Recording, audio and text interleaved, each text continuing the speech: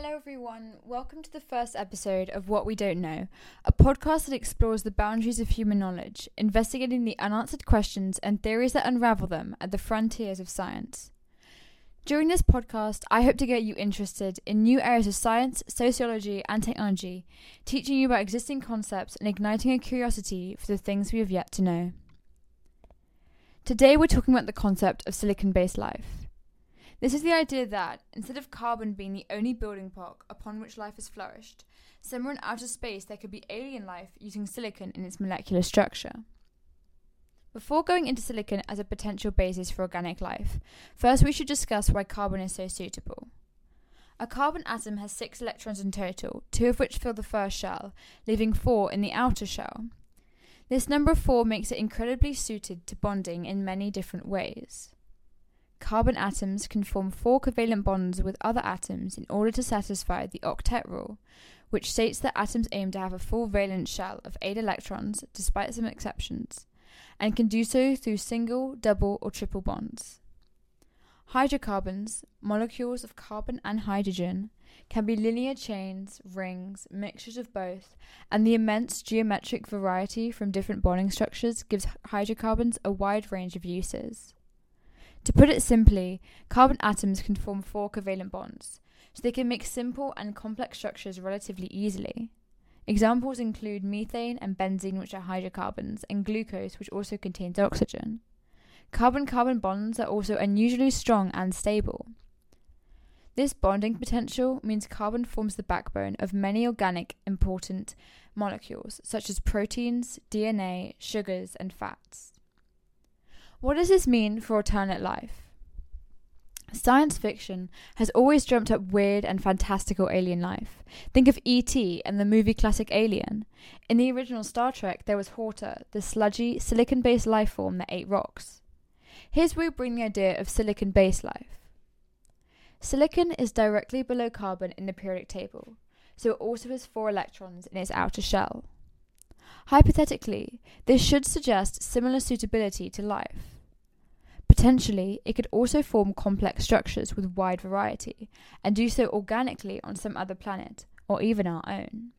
Moreover, silicon is the 7th most abundant element in the universe. But there are many chemical problems with this theory. An example of silicon chemistry is the molecule hexacillobenzene, almost the silicon equivalent of benzene. Benzene serves as a good example of the flexibility of carbon molecules. It exists as a hexagon ring of carbon with alternative single and double carbon bonds, a hydrogen accompanying each carbon to make the molecule stable. Hexacillobenzene serves as a stark contrast. The structure is disordered. There are 2 free electrons, and hydrogens are not evenly distributed. Where carbon is stable, silicon is unstable. Unfortunately, silicon-silicon bonds are much weaker than carbon-carbon bonds. This is shown in hexacillobenzene and makes it difficult for long chains of silicon to exist stably like carbon chains and rings do. This silicon bond instability is furthered by silicon's high reactivity with oxygen. Indeed, a reason there is no silicon-based life on Earth, that we know of, is the high concentration of oxygen in the atmosphere. Most silicon has reacted with oxygen to form silicon dioxide. This is most often recognized in sand and other non-organic minerals. The fact that oxidized silicon is solid, rather than the gas of oxidized carbon, has led to the common comparison of silicon-based life to rocks. In fact, this revelation may have large consequences on exoplanet gas studies. In most exoplanet gas studies, scientists try to find which biosignature gases are present in the atmospheres of exoplanets and use the data to deduce whether life is likely to exist there. For example, oxygen is a major indicator of life. However, if the exoplanet life would be silicon-based rather than carbon-based, organic life processes such as respiration may involve different gases. Oxygen may even reduce the possibility of silicon-based life. Some say that if silicon-based life breathed in oxygen, the oxygen and silicon would react, and the life form would breathe out solid bricks or dust of silica, which is hydrated silicon dioxide. One chemical problem difficult to solve is that of handedness. Complex organic carbon molecules can carry out complex processes and do so with great precision because they have a property called chirality. This property, whose name comes from the Greek word for handedness, means that each molecule has a mirror image, the same structurally but unable to fit together. Many carbon life forms take advantage of handedness to form unique structures like glucose and cellulose, and to enable enzymes to recognize which reactions to carry out.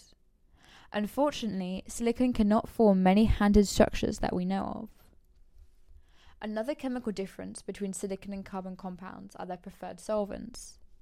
Due to the instability of organosilicon bonds, extreme conditions may be needed to sustain them, for example, high temperature and pressure.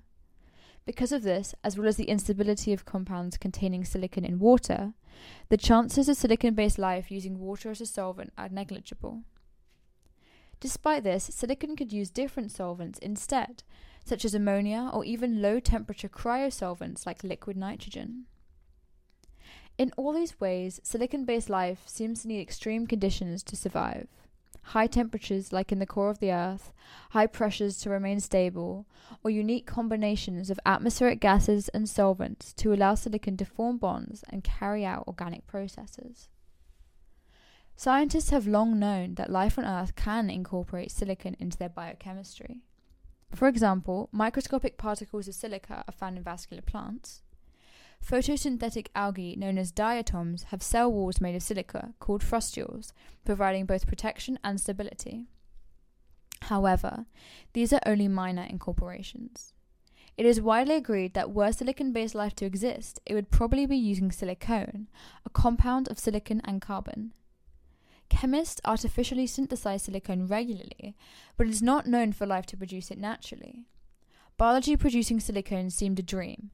That is, until scientists at Caltech used directed evolution to coax a bacterial protein to make silicon-carbon bonds. Directed evolution is a method first pioneered in the 1990s by Frances Arnold, where DNA coding for an enzyme is mutated repeatedly, and the new enzymes tested for desirable traits, until the final enzyme works much better than the original. Often this process is used to enhance existing enzymes, but Arnold and her lab did new research to persuade an enzyme to do something new. They used a protein called cytochrome C from a bacterium living in Icelandic hot springs. The protein ordinarily shuffles electrons to other proteins, but researchers found it can act as an enzyme to catalyze silicon-carbon bond formation at low levels.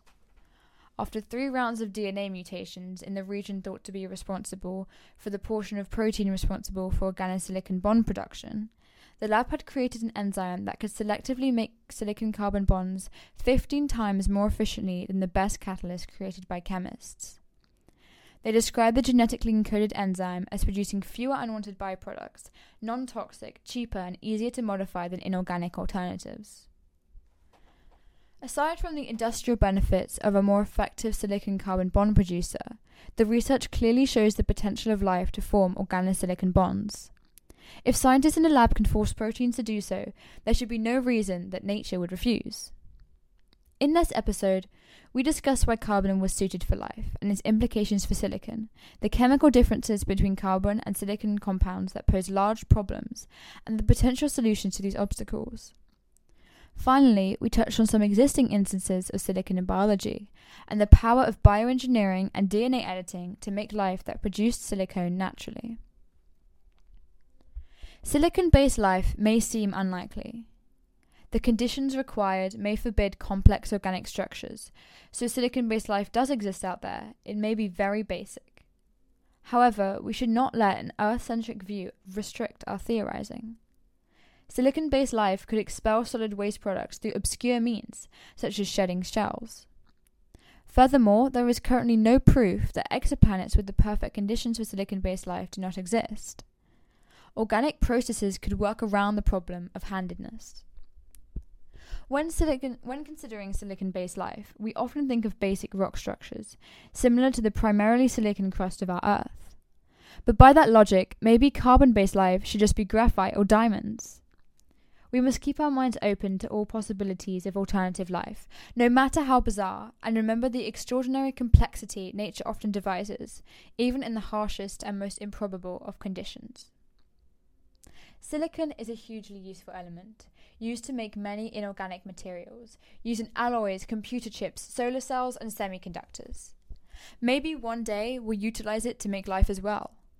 Maybe silicon-based life already exists, somewhere in the vastness of space. Thank you for listening.